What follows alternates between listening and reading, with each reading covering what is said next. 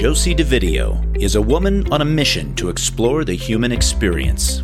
With a passion to bring entertaining and informative content to your ears, real talk, real people, this is Josieology. Hey friends, welcome back to Josieology. I'm your host, Josie DeVideo, and today my guest is Nicole Burgess, a licensed psychotherapist and leadership coach to sensitive and high-achieving professional women in midlife. Nicole, welcome to the show. Oh, thank you so much for having me on, Josie. I'm excited. The reason I brought you on the show today is because I learned that you are an expert on this topic. Highly sensitive people is a phrase that I've just started hearing recently. And I don't know if I read it in an article or in a book, because I read so much and I'm starting to lose track of where I hear things from now. But as it came up, I thought, oh, well, that's an interesting phrase or an interesting new way of categorizing a set of traits. And then all of a sudden I'm hearing it everywhere I go. And so when I realized that this is your line of work and you're the go-to person on this, I wanted to have you on so we could talk about that, because I think a lot of my listeners are professional women and a lot of my listeners in general are highly sensitive people, and they just might not even realize that that is what they are. Mm-hmm. So can you explain to us what is a highly sensitive person? Yeah, absolutely. So the term actually comes from Dr. Elaine Aron. She has been doing this research since the early 90s. She's had thousands of people take her online quiz to see if they're highly sensitive. She's done tons of writing, books, blog posts, videos, trainings. And so what it means is she's got an acronym called DOES. The D is for the depth of processing. That's where your inner world, your brain, right? You're doing so many just deep processing of all the information that is coming in, all the stimulus that is coming in. You're a deep feeler. You've got a lot of empathy for others. And also that as an HSP, you are 20% of the population. So that means over 80% are non-HSPs in the world. So it's like there's a small little subset of us who are in this world who feel things really deeply. The O is for the over-arousability, which means you can be easily overstimulated or over-aroused. And so this is where it can be challenging at times to find kind of your optimal level of what keeps you energized but doesn't overwhelm you. And so you got to sometimes figure that out. E is for the emotional intensity, or she also calls it the emotionally responsive or reactive. As HSPs, we're really prone to strong, positive, and negative affects, whereas non-sensitives in the same given situation, they're going to have emotions, but not nearly as strongly. And she shows this, she talks about it in some of her books too, about the fMRI studies, and they show the mirror neurons and how they light up in HSPs, where that's not the same part that lights up for non-HSPs. The S is sensory sensitivity, and that usually comes from processing of stimuli. And that means there's like 3 different kinds of stimuli, right? You've got your clothing, you've got temperatures, you've got the sounds that you hear. It's all of those things that are coming in from the external world and how your brain is literally processing those stimulations from that. So for some of your listeners, if they are really sensitive to light, like that's one of my things. Like when we started our podcast today and we were doing video, I've got my lights off. It's like, okay, I've had enough lights for the moment. I just got to turn things off and be in more natural lighting. So that's one of I can get overstimulated if things are like those fluorescent lights or things are too bright. For other people, sometimes that sense of smell can be really too much. And the clients I work with, both in my office and then those that I work virtually with, it's not an issue. But in my office, most of my clients are HSPs, and they don't wear a lot of strong perfumes because of that sensory sensitivity regarding just the smelling as well. And so you're born this way. This isn't something that you learn. This isn't something you just get. You're literally born as a highly sensitive person. Now, this reminds me a lot of what years ago was involved in the autism spectrum disorders. I mean, there was sensory processing, a segment of that spectrum that was just sensory processing things. Is this related to that? No. And Dr. Aron has an article on that. Since I don't specialize in those distinctions of it, I'm going to leave people to go look up her information, but it is not autism. That's a whole different spectrum, because with autism, there's also eating issues that can go on due to the gut issues and how they process information in general and whether they can articulate things.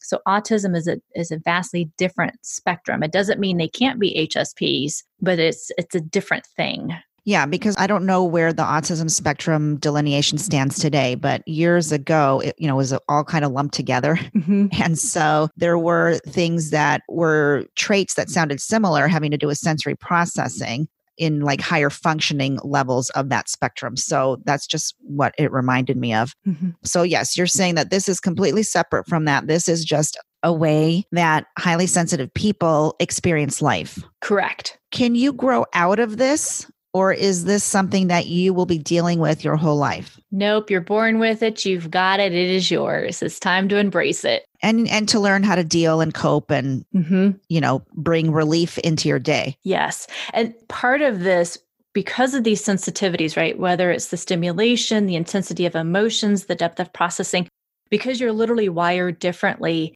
it is really managing that overstimulation, which I hear so often with my clients. And I know I can go into that too, of overwhelm. And it is learning what works for you and what doesn't work for you. And so that's a big, big piece of it. When you really understand, oh, wait, this is part of who I am.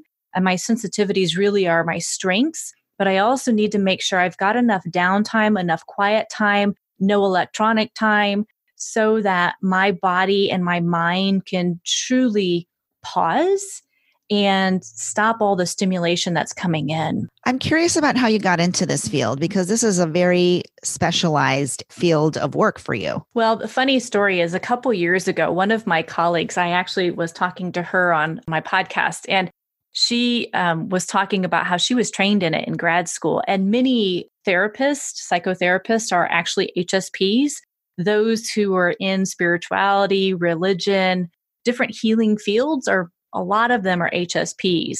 And so I hadn't heard that term until she talked about it because we didn't talk about it in grad school. But I knew as my temperament, in Myers-Briggs, I'm an INFJ, but that temperament is also the NF. It's pretty common that many people who have that NF, whether they're introverted or extroverted, because HSPs can also be extroverts, that typically that goes along with being sensitive. And so you typically can be a highly sensitive person as well. Yeah, now that the more we're talking about it, I'm convinced I'm also an HSP because I have definitely, as I get older, noticed that I'm just more annoyed by things and more overwhelmed. And, I do require more downtime now. So who knows, maybe I've been this all along and just now as I get older, I'm recognizing it. Yeah. And when I took Dr. Erin's quiz, she has one on, oh, no, I'm just going to blank on the name of it. Because you can be a highly sensitive, but you're also a sensation like seeker.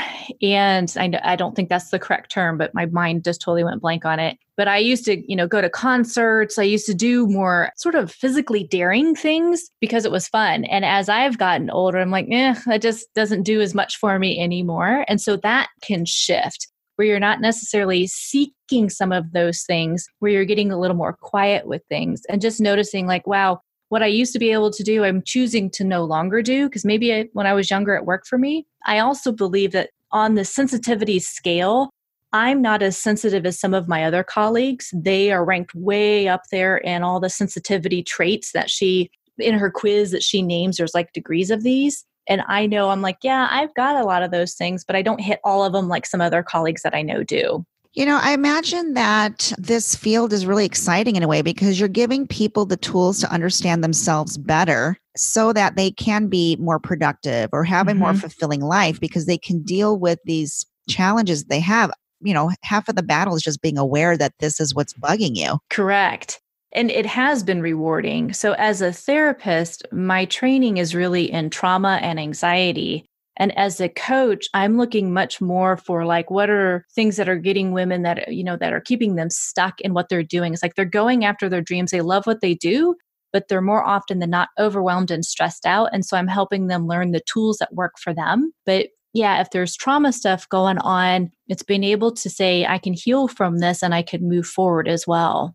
Now, you specifically work with professional women in midlife. And I'm curious to know what that looks like.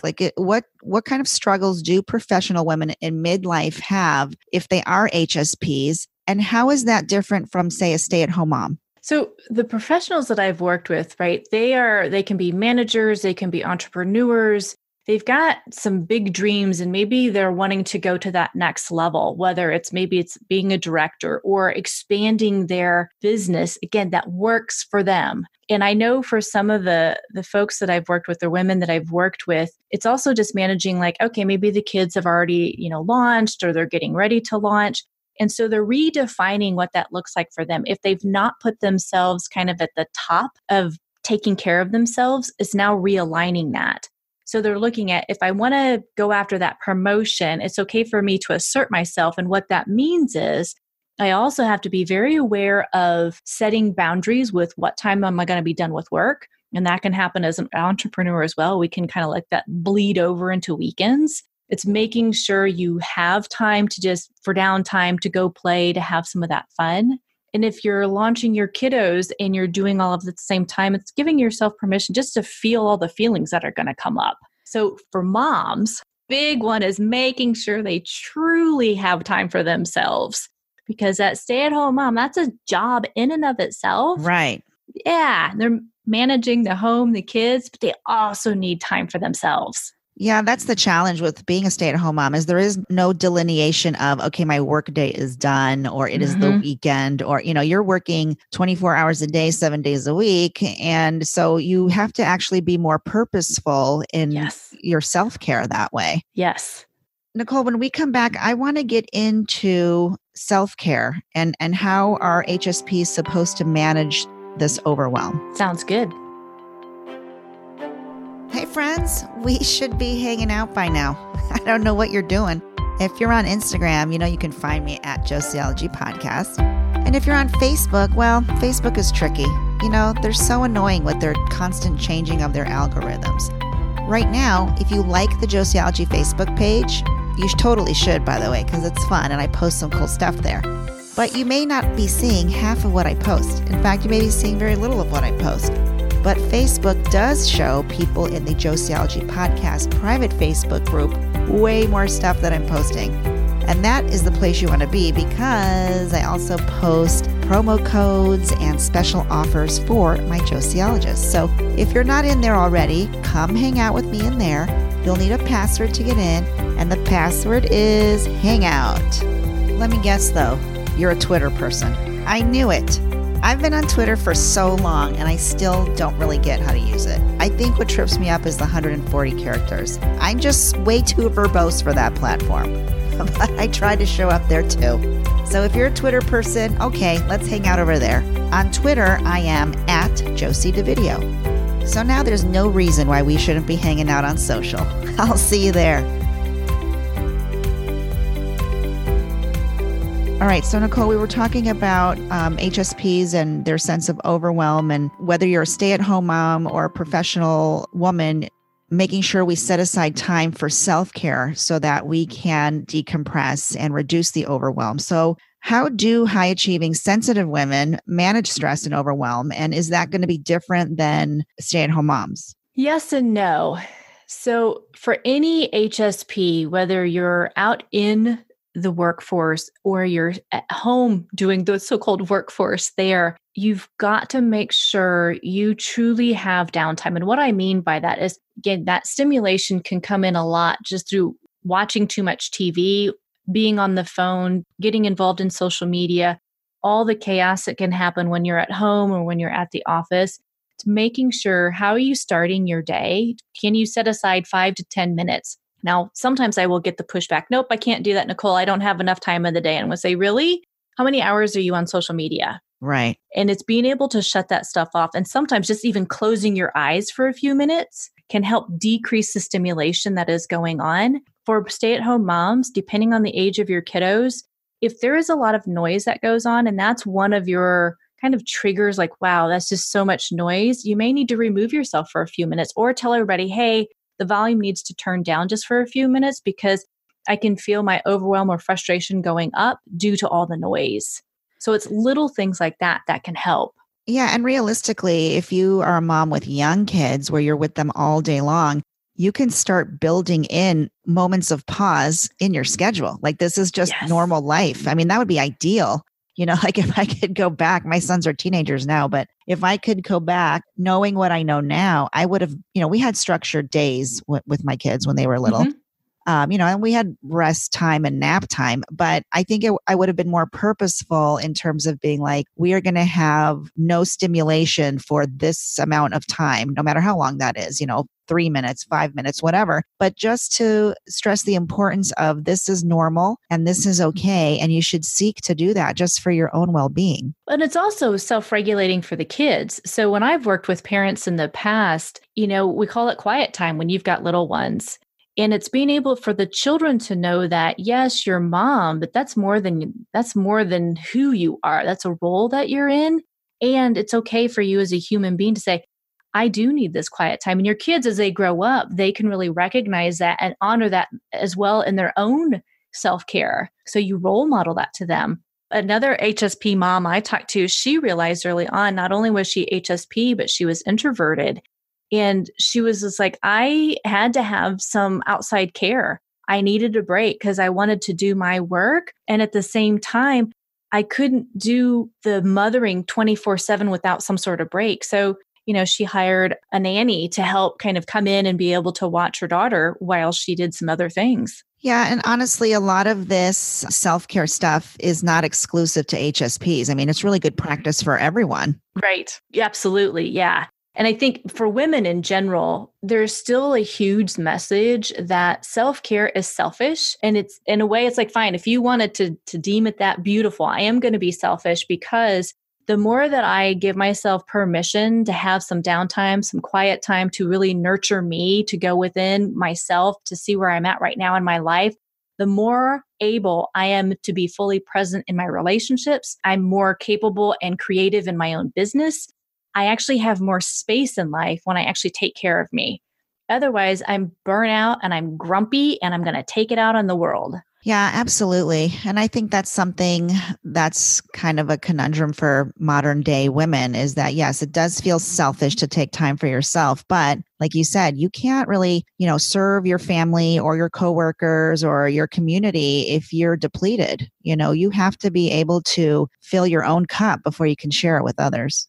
Yeah, absolutely. And I laugh because there's times where I use the old saying, when you get on the airplane and they say you have to put your oxygen mask on first before anybody else, Right. This is the crux of it. It's like, yeah, you need to be able to breathe. Otherwise, you won't be there for anybody. So what else would you recommend in terms of managing this stress and overwhelm? So a lot of the work that I do with my clients is I incorporate like mindfulness or like a spiritual practice into their life. Now, many of them, they've had a spiritual practice and then it kind of fell by the wayside. But mindfulness, walking in nature is huge for HSPs. And there's tons of research out there how it's very nourishing for anybody. But nature in and of itself brings a lot of calm and groundedness to HSPs.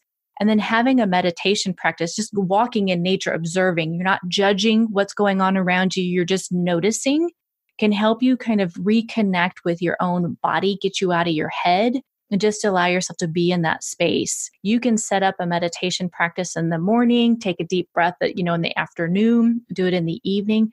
And again, if you have the option to do 30 minutes to an hour, beautiful.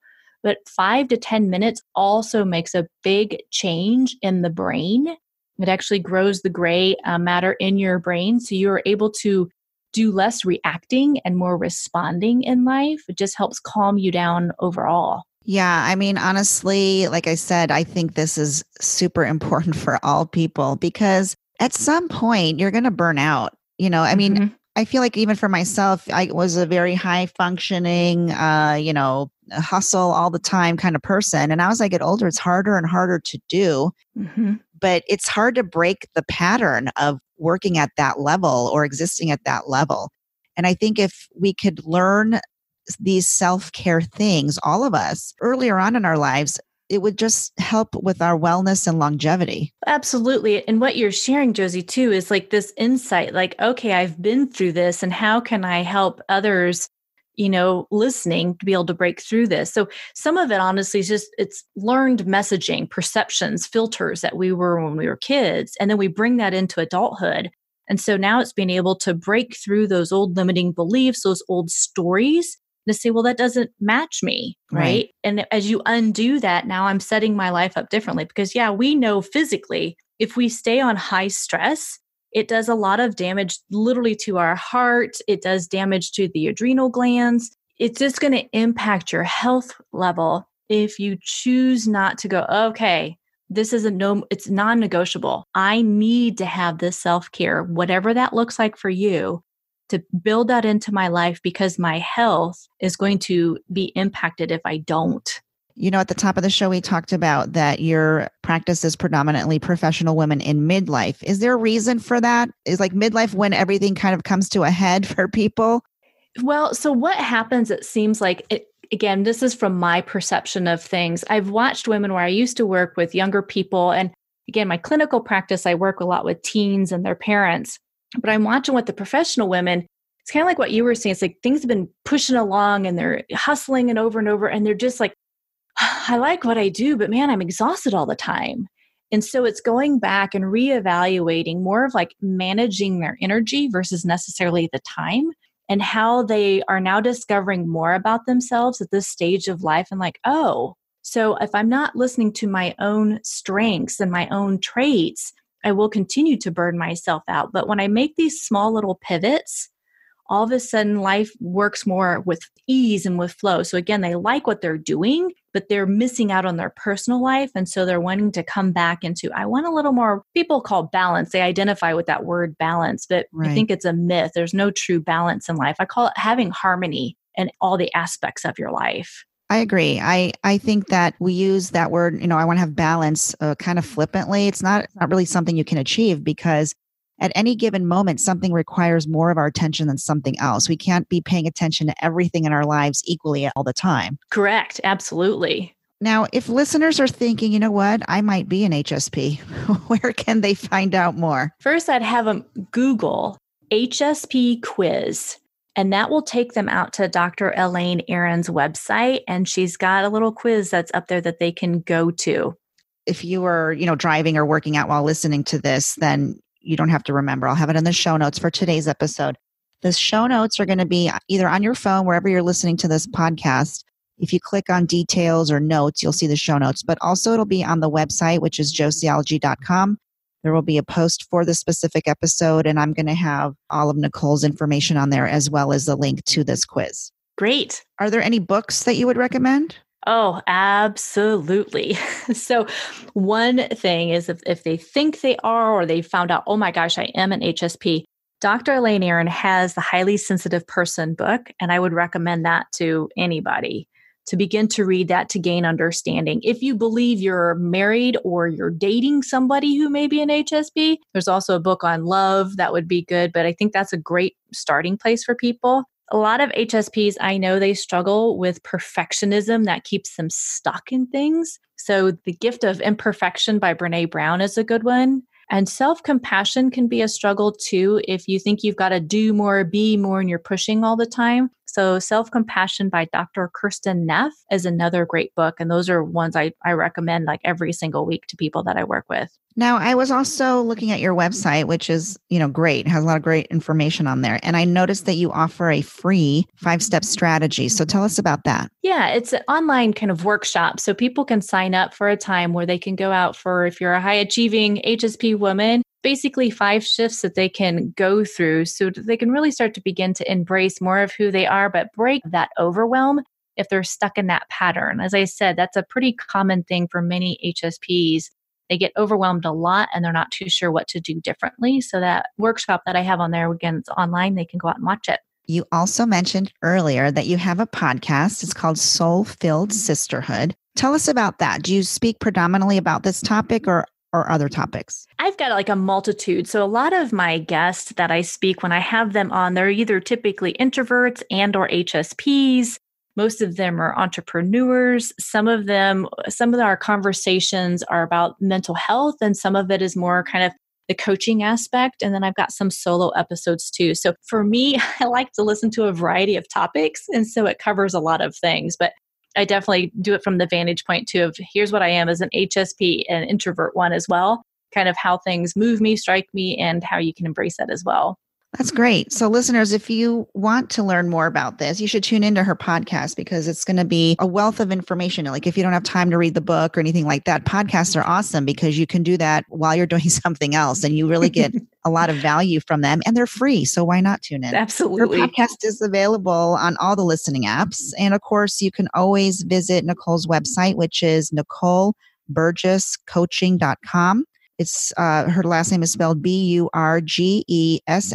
NicoleBurgessCoaching.com. And again, I'll have that in the show notes as well as on the website, my website, josieology.com. Nicole, thank you so much for joining me today to teach me and my listeners about HSP. Anytime we can understand how to connect with other humans better, it's always awesome because it impacts not just our own lives, but also our community. So thank you for doing this work. Well, thank you for having me on, Josie, and for what you're putting out there too. You've got some great guests on your show. So thank you for what you're doing as well. Thank you for listening to Josieology.